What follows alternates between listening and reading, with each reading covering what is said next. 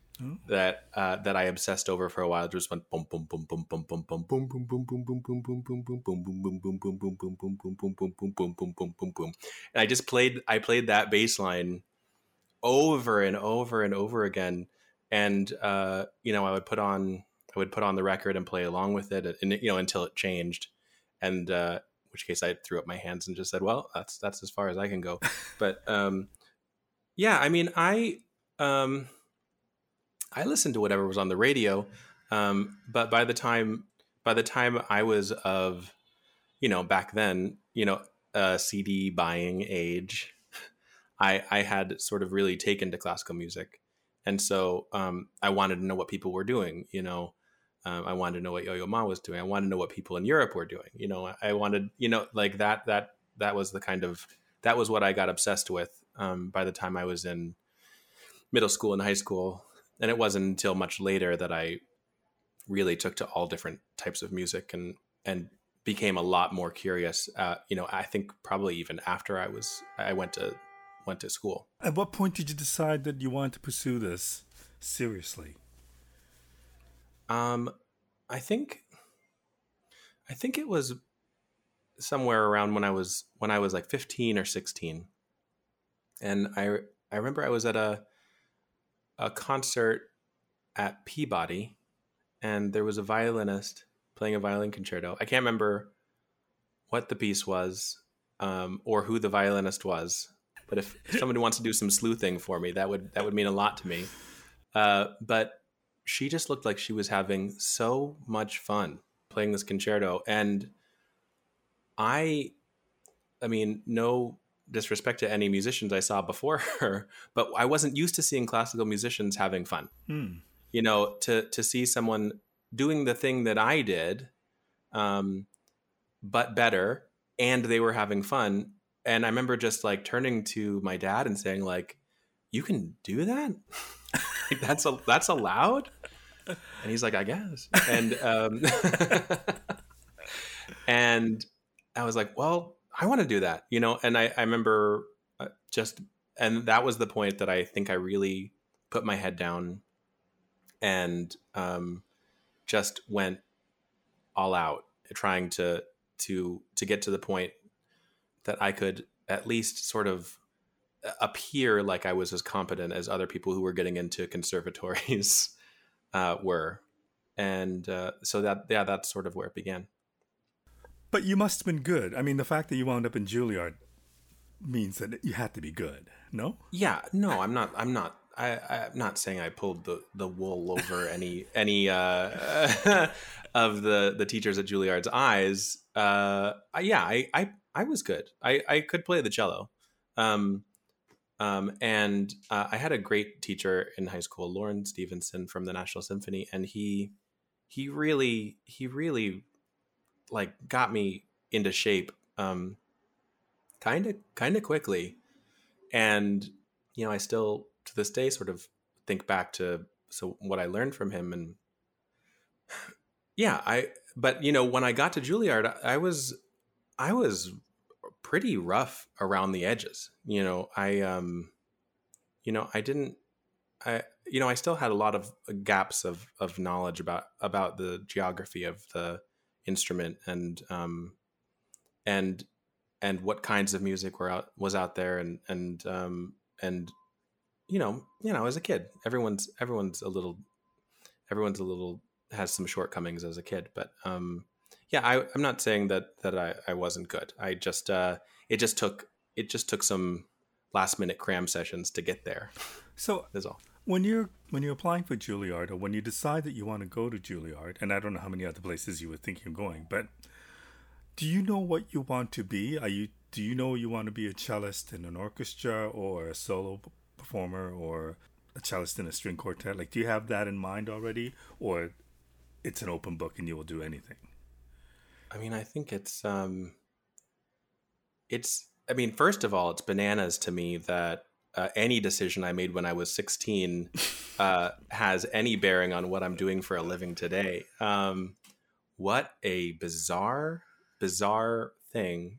So no, I think I went into school saying, "Oh, I'll probably play in orchestras to pay the bills, but what I really want to do is, play like Dvorak concerto and things like that." And I remember around 2000, 2001, before I went to school, hearing that chamber music was just not a path that was feasible to go down.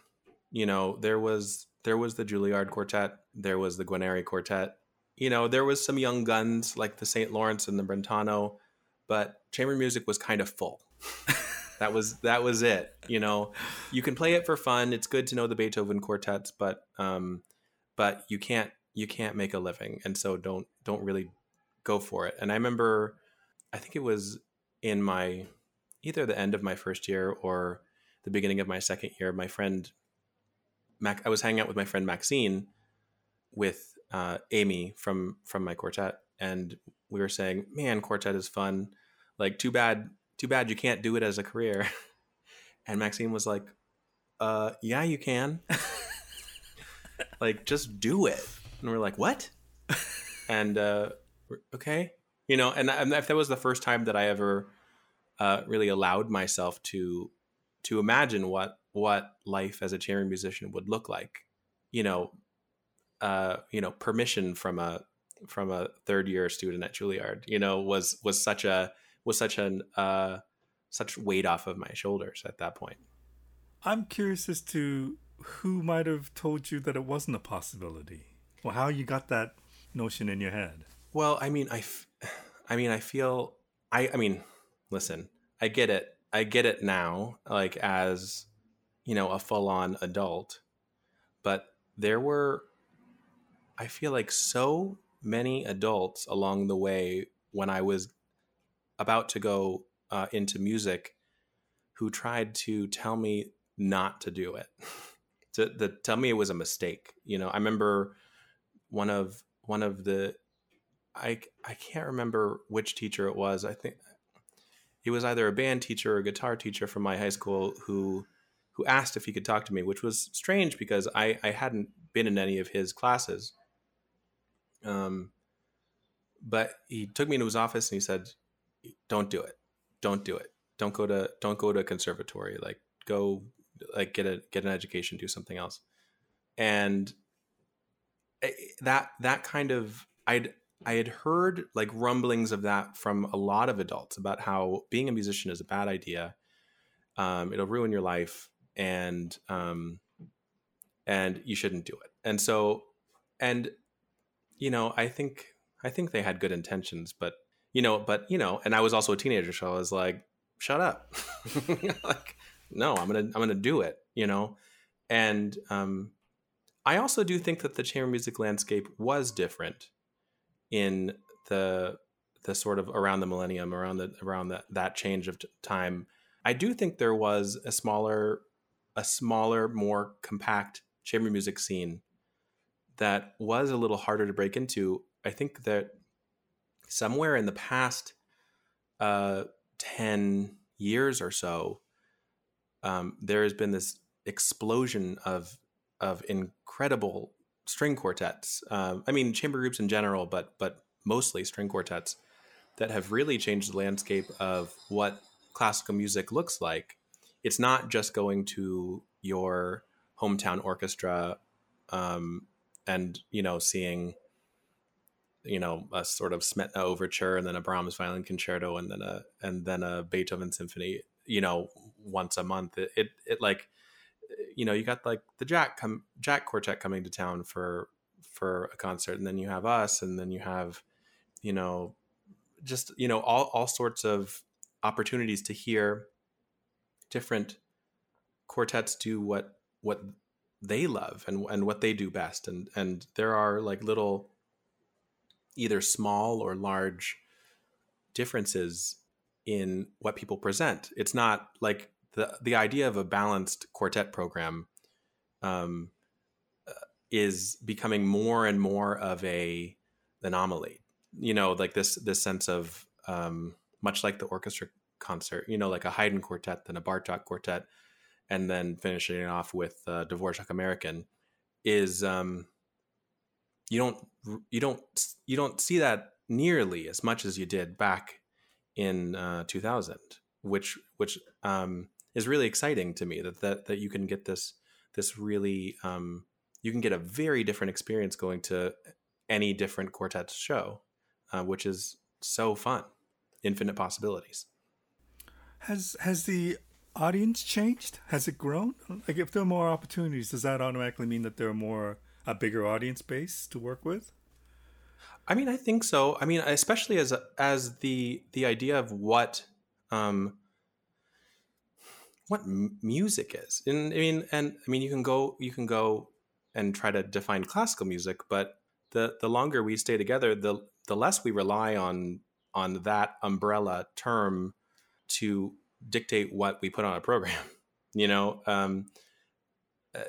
For us, I think an unofficial credo for the Ataka Quartet in the past, maybe like 5 or 6 years, has been just sort of music is music. And so if we like something and there's something we can present as the four of us and we really believe in it, it goes on a program. And so I think, we have an album of electronic music that's coming out in July, and we're going to be playing most of that, if not all of that, at Celebrate Brooklyn this year.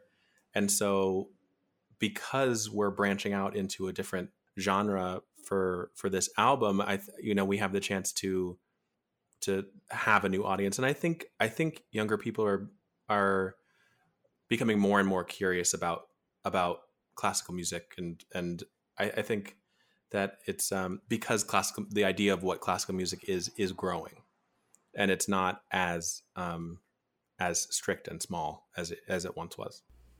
So if we go back to time when you believed that maybe classical music or being in a quartet wasn't a viable future, and then realizing that maybe it is, we're talking early 2000s, 2002, 2003, that type of, around that area, right? So when you all of a sudden realized that this is possible, what did you think that possibility was? Do you have any idea what it could be? I think it changed all the time. I think when we started, we were very much sort of Juilliard quartet clone, which is, they're an amazing quartet to be a clone of,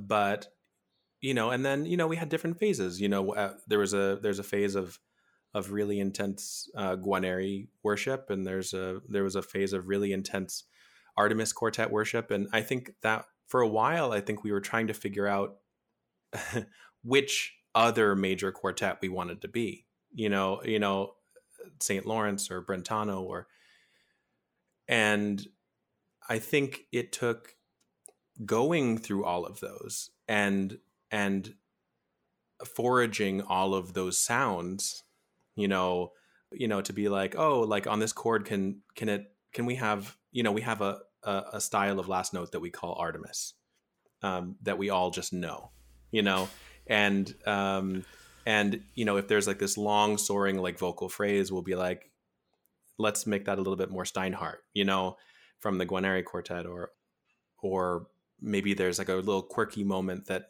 will go into like a little Brentano zone or something.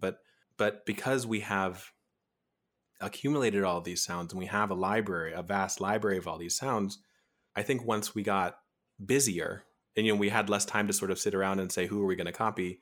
And we just had to, we had 2 rehearsals and then a big show. There's no time to figure out who you're going to copy. You just have to go out as yourself and just use the things that you found. And so I think that was, I sort of lost track of what your question was, but I think that, there is this sense of what I understood my musical life could be in chamber music changed constantly every couple of years, I presume that because you went to Juilliard, and because I think you were taught by Joel Krosnick, then thinking that maybe following the path of the Juilliard String Quartet makes sense. But at what point do you decide, or do you think that the Ataka has its own sound? And at what point do you think you might have attained that? Or have you attained that? Yeah, I think a huge part of that was our project, the 68, where we did the complete string quartets of Haydn. We played all 68 quartets over the course of 5 years. And I think it was that sort of intimate relationship with Haydn as a human that, and that was the case where we would, we were playing, a regular concert season on top of doing this really huge project where we would play, close to 15 to 20 Haydn quartets in the season. And so when it came to to about a week or two before the show, we would go deep into Haydn zone, and we would have 3 or 4 Haydn quartets we had to learn really quickly. And I think this goes back to what I was saying before about not really having time to figure out who you're copying. We just had a sound for Haydn that, was a hybrid of historically informed, but also with just how we sort of showed up in our street clothes, because we didn't have time to really make decisions about every phrase. It was, we just sort of had to play the way we felt. And there was a lot of interpretive improvisation that happened in those shows that was unlike any of the other rep that we were doing. That at any point you could, like, taking a repeat was always a hoot in those shows, because we would always, like, one of us would always try to make another person laugh or try to trip them up or get them to do something they'd never done before. That was part of what the 68 was. And it was this opportunity to play, like, in the non-instrumental term, play, that was unlike any other music we were playing. So I think there's this sense of extreme joy and extreme purity that I think became a huge part of what our sound has become. And I think that we used that sound to, when we play Caroline Shaw's music, and that was the album that won us the Grammy. And because I think she has a lot in common with Haydn in terms of their sense of humor and their understanding of what a string instrument can do and how a string instrument sounds best. And I think that her music has also really sort of shaped also our sound for the past 5 to 10 years. I was just reading about her, and in this little bio, it said her favorite color is yellow, which kind of surprised me because the piece that you won was called Orange, wasn't it? Right. I was surprised by that. But anyways, I also remember when we met in 2013, I believe, you had told me that most people who start in string quartets sound horrible for the longest time.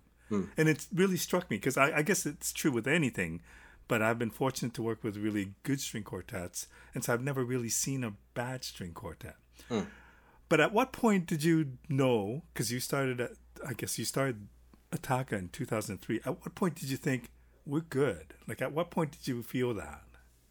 I mean, I think it was flashes of that. I remember the first recording we made on a what were those called? Mini disc. We made a little mini disc recording with a tiny little Zoom mic, so Right. that we could send into the Fish Off competition. I remember, and we'd only been together for maybe 6 months when we made that, and I remember there was a moment in a Mendelssohn Quartet Opus 13 that where we sounded like a good quartet. There were, everything else sounded like what we had gone, into with all of our phrasing, with all of our ideas, but there was this moment that it snapped together, and I remember thinking, oh, whoa, like, that's cool, and I think it was just those moments, not any one particular moment, but being on stage, maybe playing a late Beethoven quartet, and getting lost in like the slow movement of 132, and suddenly being transported to a different place, and then leaving stage and just weeping uncontrollably, like those moments, and as well as moments where people I trusted said nice things about us. Anner Bilsma said he liked our Haydn, and Misha Maisky said nice things about us, and John Adams said very nice things about us. All of these, like, when your heroes say nice things, it means a lot. But yeah, I don't think there was any particular moment where I said, like, damn, we got it. And I guess you never do. But Yeah. there must be a point where you look back and go, my God, we've come a long way. Oh yeah. I mean, we're planning our 20th anniversary, like it's nuts. It doesn't feel like it's possible. And we've gone through so many different times as a quartet, and it, I don't even remember the person I was when we started the quartet. It's such a different time. And so when we met, it was at the Banff International String Quartet competition. I presume, and I know you guys have entered a number of them, and you won a couple of them, I believe. How important is a string quartet competition to the life or to the existence of a string quartet? I think it depends. there are, I think it used to be essential. Like if you didn't win an international competition, you weren't gonna last. That was it. You needed to have one. And that's why we did them, because it's just it's the easiest way of making people trust you when you say you're going to put on a good show. It's not unlike maybe like the Michelin guide for restaurants. If Right. if it has a Michelin star, like you can go to the meal not wondering if your food is going to come out tasty. And so that worry, like when you walk into a burger place you've never been, and you're like, I hope this is good, but the burger has to change your mind in order for it to blow you away. Versus if it wins best burger in the city, you go in being like, I can't wait to eat this burger, And I think that's what the quartet competitions are. It's that like best burger in the city, except it's best string quartet of this particular year.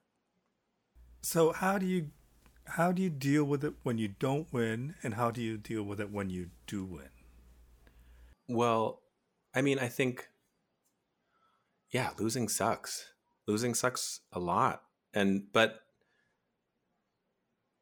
as much as it means to us when we lose, I don't think most people are going to remember who lost a competition. Right. And do you get a sense of why you lost? Wait, why you didn't win? We didn't win because the people who were judging, we didn't do their thing.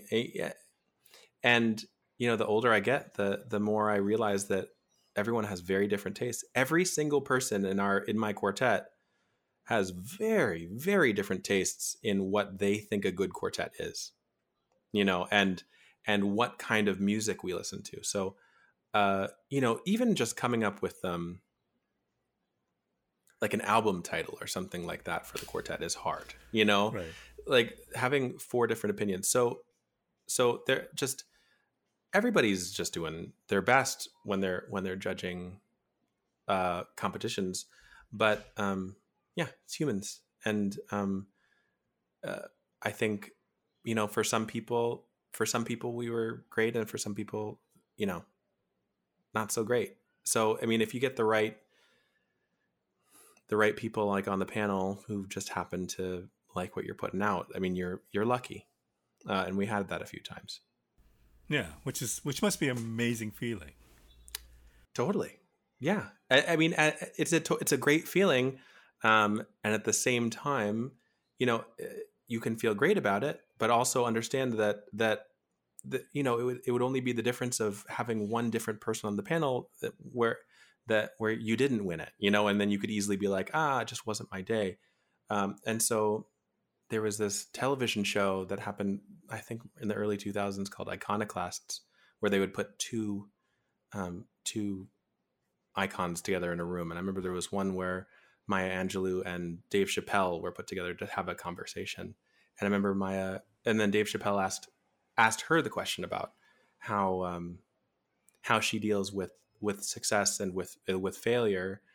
And she says, if you're gonna ignore all of the bad things people say about you, you have to ignore all the good things they say about you too. And she said, don't pick it up, don't put it down. And I always thought that was really beautiful.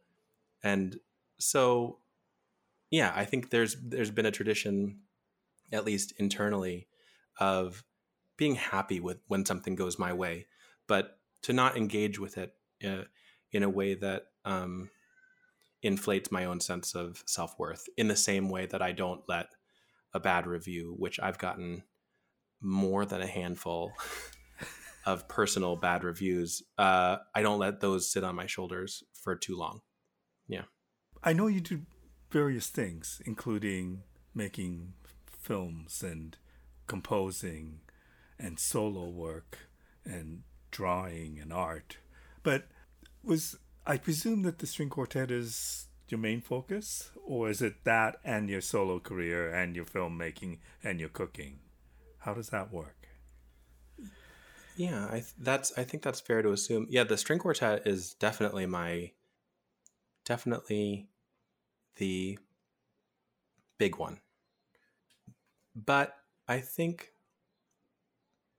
rather than approaching it in a ranking system, I think it has to be thought of as a sort of overall recipe. That it's not that if you make everything is a food analogy today, I'm finding, but if you make like a beef stew and all you can taste is like just beef, it doesn't taste like anything else. There's no sweetness. There's no acidity. There's no anything. It just, then you've missed the point, and I think that that although the string quartet is the star of my career, it's informed by my solo career, and it's informed by my knowledge of cooking and art, and by my family, and all of that is a balance to make sure that when I show up to any show, that I show up as a balanced human being, and can give my most honest artistic output. I think is sort of the way that I see the balance of my life.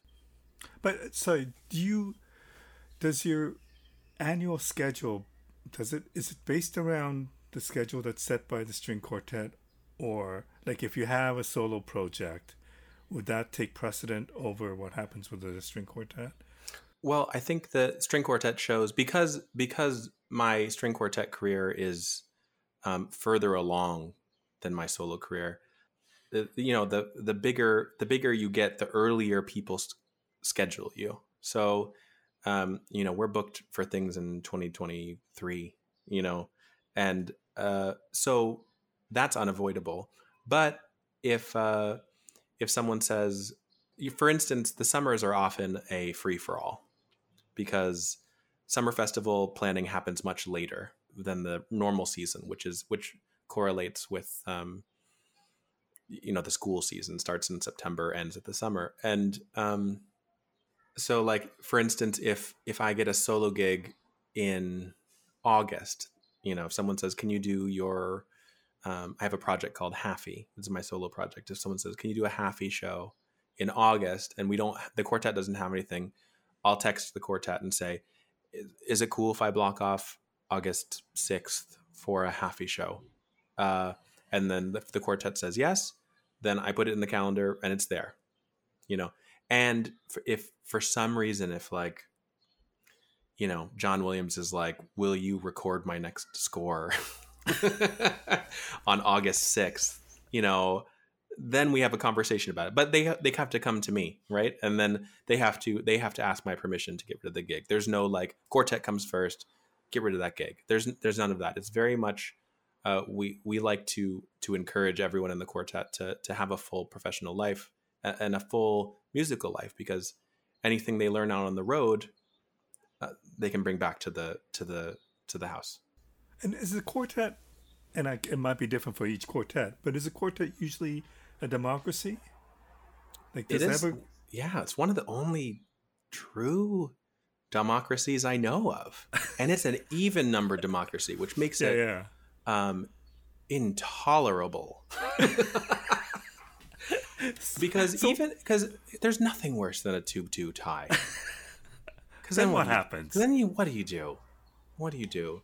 And truthfully, the thing is that even if there's a 3-1 dispute, that's still 25% of the group that's not happy, which is a large percentage.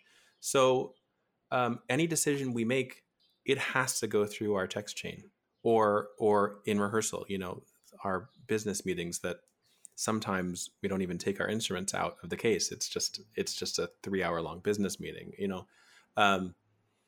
so it is it's an astonishing thing. And it really, it tests the limit of your patience with the democratic system. But I think that if you have patience and you have respect for your colleagues, it'll get there. It just might be a little bit slower than sort of an executive director being like, all right, here's what we're going to do, everyone, and follow suit. Yeah. So how much did winning the Grammy last year change your collective lives? Or is it still hard to see because the world is so weird now? But has it changed a great deal? I mean, we were just at the beginning of our victory lap when the world shut down. So yeah, we won in January of 2020.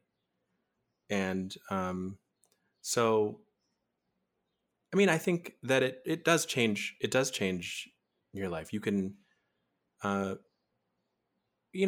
you're off stage, and I've only had this a couple times in the past year, but when you're off stage and someone says, Grammy award winning string quartet coming on in a second, you hear people hold their breath a little bit, that, ooh, that's the same, like best burger in the city feeling, it's that sense of, that sense of like, oh, cool. I'm going to like this. This is fun. I'm having a good time. So I wanted to ask you, you mentioned Haffy. Tell me about that project. Haffy is a project that I came up with a few years ago. I had sort of stayed away from solo music. I really like the feeling of playing with other humans, of reacting to other people's ideas as my inspiration for playing music. So I don't really have a deep connection to the Bach suites, for instance. Yeah, I love them, but I always get sad when I play the Bach suites because I just wish someone else was playing with me. Like it would be such fun music. If that was a duet, it would be so fun. And if it could be different every time because your partner did something different, I think I would feel very different about those. If, the Bach suites, it says on the manuscript, like 6 suites for solo cello without bass line, without a partner, and I just wish that wasn't the title. I wish I could have, another cellist or like a harpsichord or like a drummer or, like I just wish there could be something else. So I really didn't put a whole lot of stock into the solo cello repertoire. And over the years, I learned a few and thought like, oh, maybe it'll be fun to put something together. And I was like, okay, well, what can I play? And I tried to think of what are all the solo cello pieces that I have. And Um, and I looked at it, you know, it was like some Bach, some, you know, I don't know, some other piece, you know, and it was just a hodgepodge. And I was like, why would anyone want to come hear me play this music? I mean, uh, maybe they just want to hear me play it. That's fine. But like, there's there's really there's really no reason that they need to trust me with this program. And then I started to just look inward in terms of like, okay, well, what story do I want to tell? Because um, to me, the whole concert experience is all about a story. You know, you have, you know, this like beginning, middle, and end, and you know, and when you have people walk into a space to listen to you play music, you want them to be different when they leave. You know, you want their lives to have shifted in some way. And so when I was thinking about Haffy, I was thinking about, okay, well, what stories do I feel like I can tell? And being a a non-binary person, a non-binary trans person, was is still today a relatively rare thing in classical music. There aren't uh, there aren't that many of us in classical music, and so I think, okay, well, what can I do with this? And thinking about um, my experience as a non-binary person, I was thinking, okay, maybe I can play other music of sort of queer people or trans people, or but I already had another project, Chamber Queer, which was doing that, um, and so I was like, okay, well, that's not quite enough, and but I I found myself shying away from that aspect for my solo show, and I was trying to think of like this feeling of how I was interacting with my gender identity. uh, it it it suddenly dawned on me that I had already figured out all of these things uh, with my racial identity. Which I'm half Chinese and half um, sort of European mix, and I grew up not really having a home base, you know, racially speaking. I wasn't white, and I wasn't Asian, but I found that, you know, a lot of Asian people saw me as white, and a lot of white people saw me as Asian, and there were all sorts of assumptions made, and you know, and things like I when I was young, I didn't really understand that everyone didn't have one set of grandparents they could talk to and one set of grandparents who didn't really understand what you were saying, but they loved you anyways. You know, like that sort of duality, that was normal to me. And and so I was thinking about how, yeah, that racial identity and my relationship to gender like spoke to each other. And and at the time I didn't really have a very sufficient vocabulary to really explain that. And so I thought, well, why don't I make a musical program that sort of speaks to sort of all the different sort of areas of what makes me me, you know, and play music from Asian composers and queer composers and white male composers, and all sorts of different areas of what it is to be me, to be, you know, a Haffy, which is always the way I referred to myself when I was growing up. And so that was and then suddenly the programs sort of snapped into place, and I felt like I was actually telling a story, and I felt that there was a reason I was telling it, other than I am a competent cellist. Was it when you mentioned that there aren't many people like you in the classical field? Was that a difficult thing to not come to terms with? But when you decided that you would make this public? Was that difficult? Like, was it difficult for people to accept you, or did anything change? I think I was always afraid um, to sort of be too honest about my life, because I had a good thing going.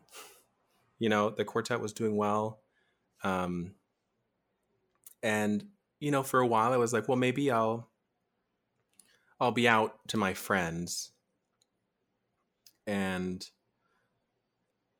even out to the quartet, but you know, when it comes to you know, playing a show, I'll put a I'll put a suit on, you know, I'll play the nice, um you know, I'll be the nice good old straight cellist, you know, and I did it for a while, and it felt bad. Mm. It actively felt bad, and and you know, this is a it's a common thing, at least in the trans community, of this sense of you know, this sort of self-perpetuating sort of cycle of you know, sort of disliking, at least, or like the way that you're presenting, or yourself, and sort of blaming it on yourself, and going in a circle. And I think the quartet was very, very supportive of me, and sort of always assured me that they would love and respect me no matter what. And I think that I'll never forget that kindness they showed me when I came out to them. And I think I'd I don't think it's affected my career. Maybe it has, but you know, maybe those are the kind of people I don't want to be playing music for. And also my how I present has nothing to do with how I play the cello. You know, in the same way that, you know, it doesn't matter sort of what the gender makeup of any string quartet is. You know, if they're a good quartet, they're a good quartet. And I think I'm very fortunate, as a member of this trans community, that I have achieved as much as I have going into being more public about it. You know, so I have a lot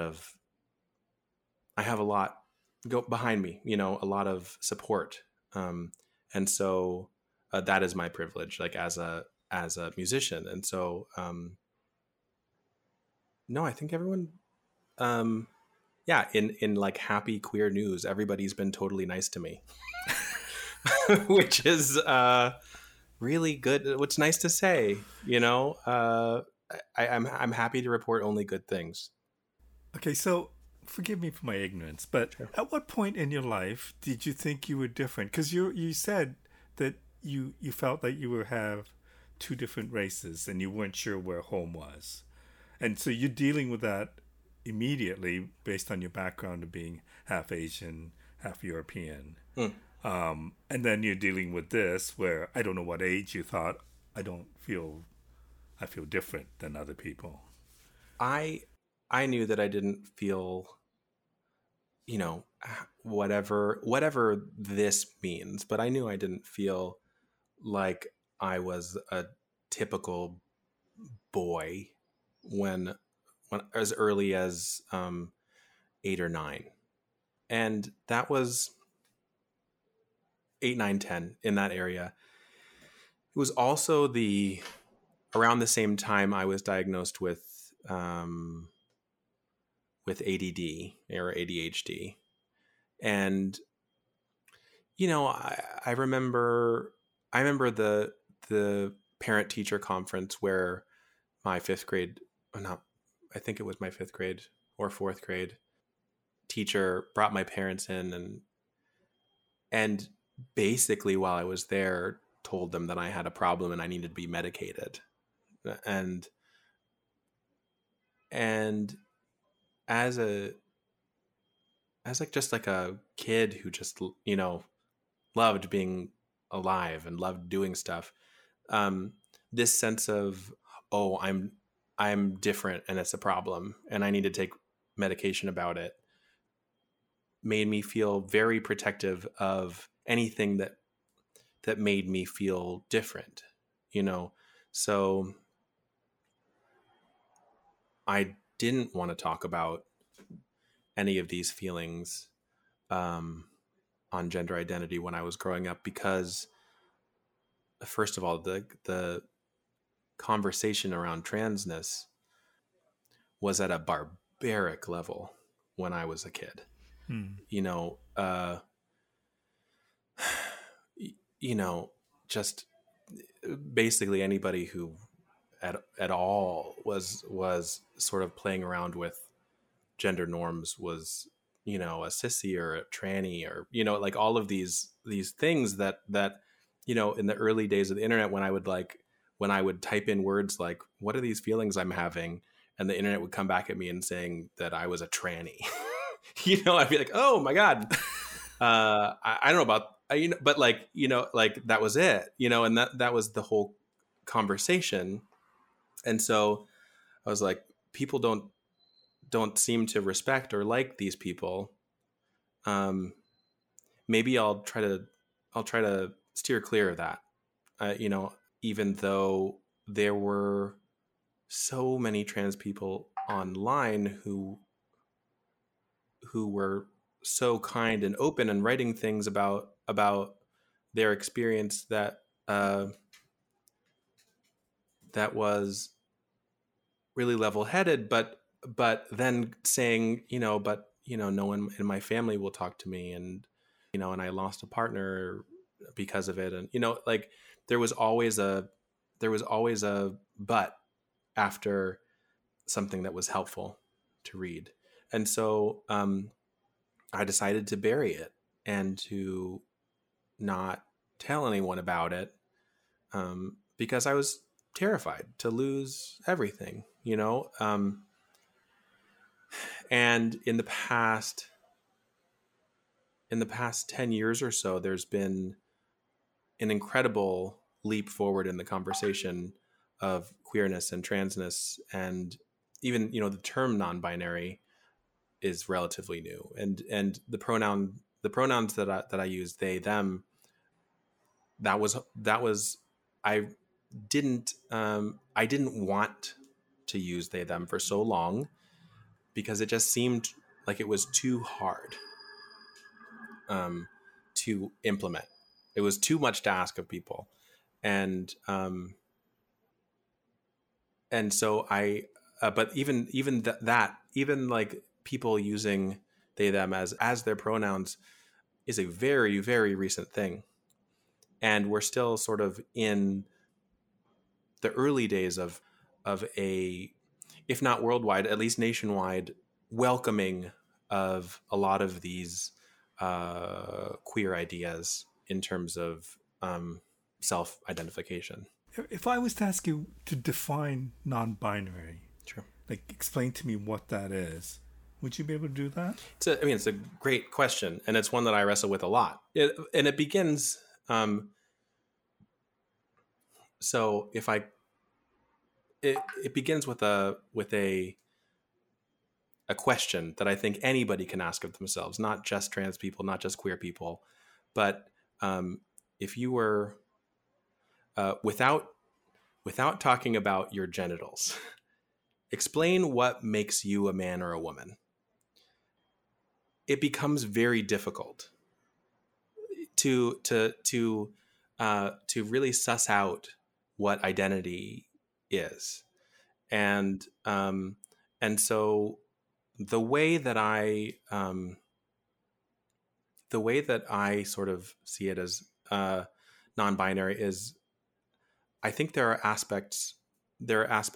I always felt like I fit in more with the girls in my class, and with, you know, I felt like like a lot of my friends were always girls, and a lot of, you know, things like that. And so socially that's one aspect of it. And but and it's funny because currently I identify as non-binary, but also trans, and so that becomes difficult. And I actually don't really personally understand what that means, because I've already stated that I am neither, but I lean in the direction of sort of femininity. And so it is, I think that non-binariness is has a tinge of mind your own business. You know, in a, if I'm being cheeky, Yeah. but just sort of like, what is it? It doesn't really matter, you know, what I am, because not only am I just a cellist, but I'm just a human, and I don't want to be roped in socially to that any sort of particular identity. But that sort of changes for me a lot. And I also think that the term non-binary was a sort of safe haven for me as I was sort of embracing my queerness, just sort of saying like, you know, I don't want to talk about it, you know, in any particular way. You know, it can be an end zone for people, or it can be just sort of a way of just, you know, being ambiguous and seeing the world from a more central place, which is very, very much the string quartet way. Right. You know, the bass line is nothing without the melody, and the melody is nothing without the bass line. You know, I wouldn't just play the cello part to something and just hope for the best for anyone. It's a push and pull. So, Well, I really appreciate you talking about this, because it's just something I know very little about. I'm just going to ask you one more question about this. So, when you tell your quartet mates that this is how you're feeling, and they tell you they support you, and then you make the decision to become more yourself, do you know who that person is? Like, I don't know how much it's hidden, that I don't know if you're allowed to see. Do you know what I mean? Like, if you spent years not really showing that side, does that side come out in any way in your own time? And when you say, okay, this is who I am, do you know who that person is, how that person looks and dresses and wears their hair? And yeah, I think I think that for a while I lived in a studio apartment by myself. This was before I came out, and I noticed that my house attire was different from my everyday attire. Right? Now my house attire is the same as my everyday attire. So I am not anybody new now. The person I am is now the person that everyone is seeing right. On the stage and on the street. So I have remained stationary, but perceptions have changed. People have see me at a different angle. People see me in but I have remained stationary, if that makes any sense. That makes total sense. Do you think your playing is any different because of it? Absolutely because not. of your own. No. But I mean, just your own comfort zone and who you are. Like, does that free up anything, or as a player? Yeah, I mean, I guess yes. I guess that feel. Well, here's the thing about when I play the cello. That when I get on stage, and from the moment I play my first note to when I finish, I'm in a state of hibernation. And so I am no longer there. I I am only I am only a set of human reactions and desires, and so I I don't the what I'm wearing or how I'm presenting is not entering uh, into my playing. Other than I learned early on that I don't like wearing heels while I play the cello because it puts my knees higher. That sucks. Oh yeah. So other than that, there's not really a no. I mean, I think the only thing is backstage when I'm in my dressing room, I don't I don't dislike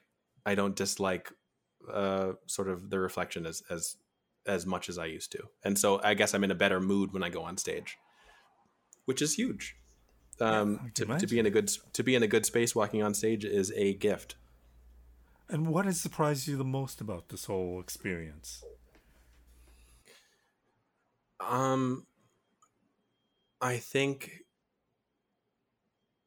yeah, I think that, yeah, what I was saying before, that that I didn't immediately sort of lose everything, and I was still a cellist people wanted to hear, and I was still lovable, and I was still well regarded in the industry. That didn't that I don't think has changed. I wasn't prepared. I wasn't prepared for as sort of seamless a transition as I have, and also I have I never did like a big social media. Hey everyone, here's this thing you should know about me. That never happened. Um, it's all happened internally, and other people have have witnessed it happen over the course of time. But everybody's been on the same everybody's been on the same journey as I have, Right. without ever having to explain myself to anyone, because it is nobody else's business, you Yeah, know? yeah, for sure. Well, thank you so much for sharing that. I do appreciate you talking to me about it, because these are difficult conversations to have when you feel like you don't have an adequate vocabulary. And I would much rather people ask me questions, because otherwise, we're not talking to each other, and that's not fun. You just did the quartet just sign with Sony Classical? Yeah, we just signed with Sony for a multi record deal. Yeah. That's a big deal, is it not? we're we're very excited about it. It has it's been in the works for over a year now, and it's been really cool. Every record we've ever done leading up to this point has been just a conversation between the four of us about what we wanted to do. So whether that was, it seemed for our debut album, it was like we had this John Adams quartet that we loved, and we were one of the only quartets who had learned it. It was just us in the St. Lawrence, and we knew we wanted to record it. And it sort of made sense to us to combine it with his other works, and so like it just sort of, we were in the right place at the right time for that. And our seven last words, Haydn seven last words, was just because we wanted to do it, and other composers sort of approaching us to record their works, or we had a relationship with Caroline. We're like, you know what, the concerts that we play that are all Caroline's music, people have a good time at those concerts. So like, why don't we put that on a disc? That kind of thing. But it's just been oh, it's always just been the four of us.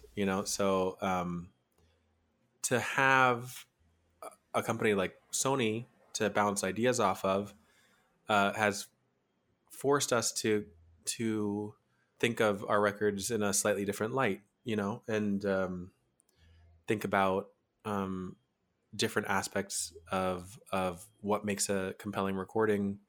And also it's a super cool company to have behind you, For sure. I have, and I have, probably I probably close to 60 recordings of the Dvorak Cello Concerto, and I probably, 25 of them are on Sony, like that kind of thing. It's, and it's just cool to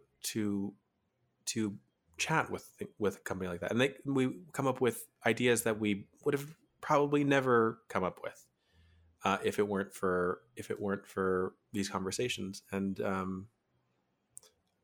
also it's helpful not fronting $20,000, to make a recording, not knowing if you'll ever get the money back. It's cool to just have a sort of system set up in place. And so, but it's huge, and it's humbling to be on the label. So when you have a multi-record deal, do you know what the next few albums are going to be, or is it just like, does it work that way, or do you know what the next album is going to be, and then you work towards? We're starting with 2 albums, so we have recorded both of those albums at this point. Oh, okay.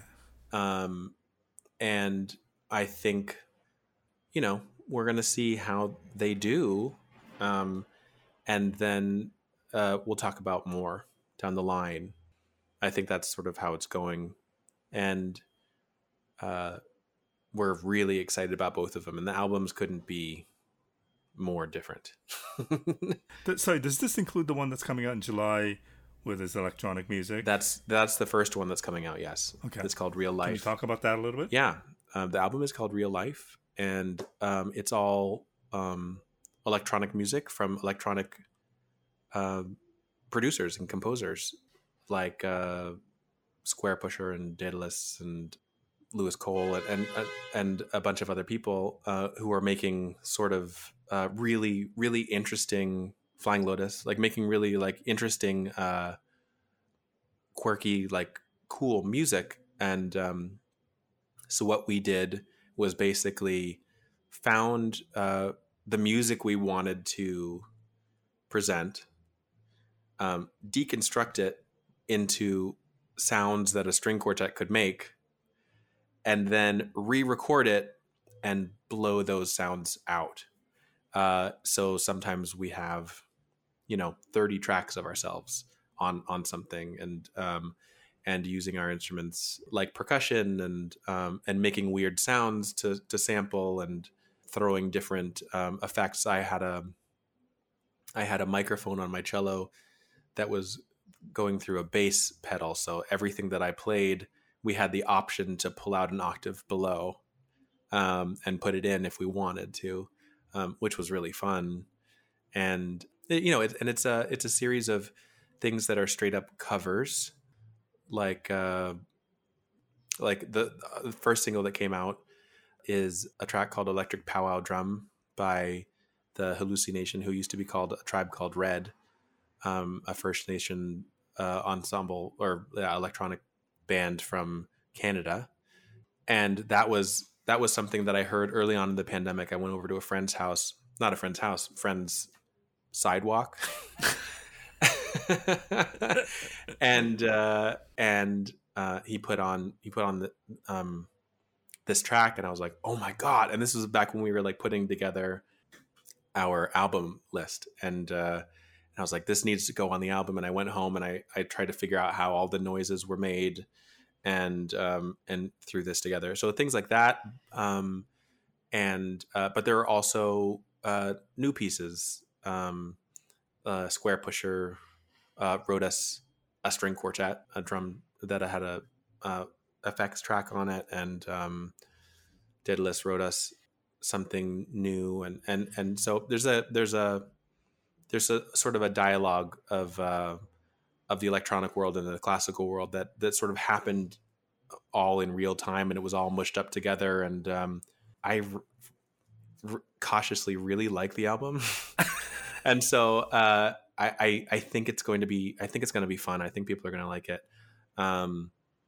But like with competitions, you never know. Some people will love it, some people will hate it, I'm sure. But those are all my favorite things. Well, that first single I heard it, and it's quite interesting, quite different. Very, very different than anything we've done before. Yeah. But also, like, that's one track on the album that couldn't be more different than, for instance, like the Flying Lotus suite that Nate put together, of three Flying Lotus songs. I mean, it's very much for the classical world, it's like a big new statement. But I think for the electronic world, these are very disparate worlds that we've all thrown together. And I'm super excited about it.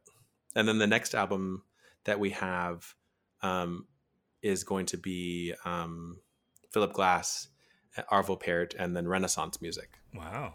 So a much sort of different texture and speed. So the electronic stuff, can you perform that live? Yes. I think much like any band who records the album first and then tours it, you figure out what the live version is. Right. So we're talking about how we're going to perform the album this summer. We're talking about maybe having some sort of like effect pedals that we will be controlling ourselves. Possibility of having drummers play with us, having the possibility of a backup track to sort of tour with, all these things, and some of the stuff we can play straight up acoustic. There's an Anna Mueller, a cellist composer, Anna Mueller, who we played one of her works, and it works beautifully as an acoustic string quartet piece. And the Flying Lotus suite also we've performed acoustically as well, and it sort of rips the roof off the house, like that kind of music. It's really fun. Wow. I'm looking forward to hearing it. And Andrew, thank you so much for doing this. I know I met you 8 years ago, and you made an impression on me, and I appreciate you taking the time again. Well, thank you for having me, and it's been a really nice conversation. This has been super cool. Thanks.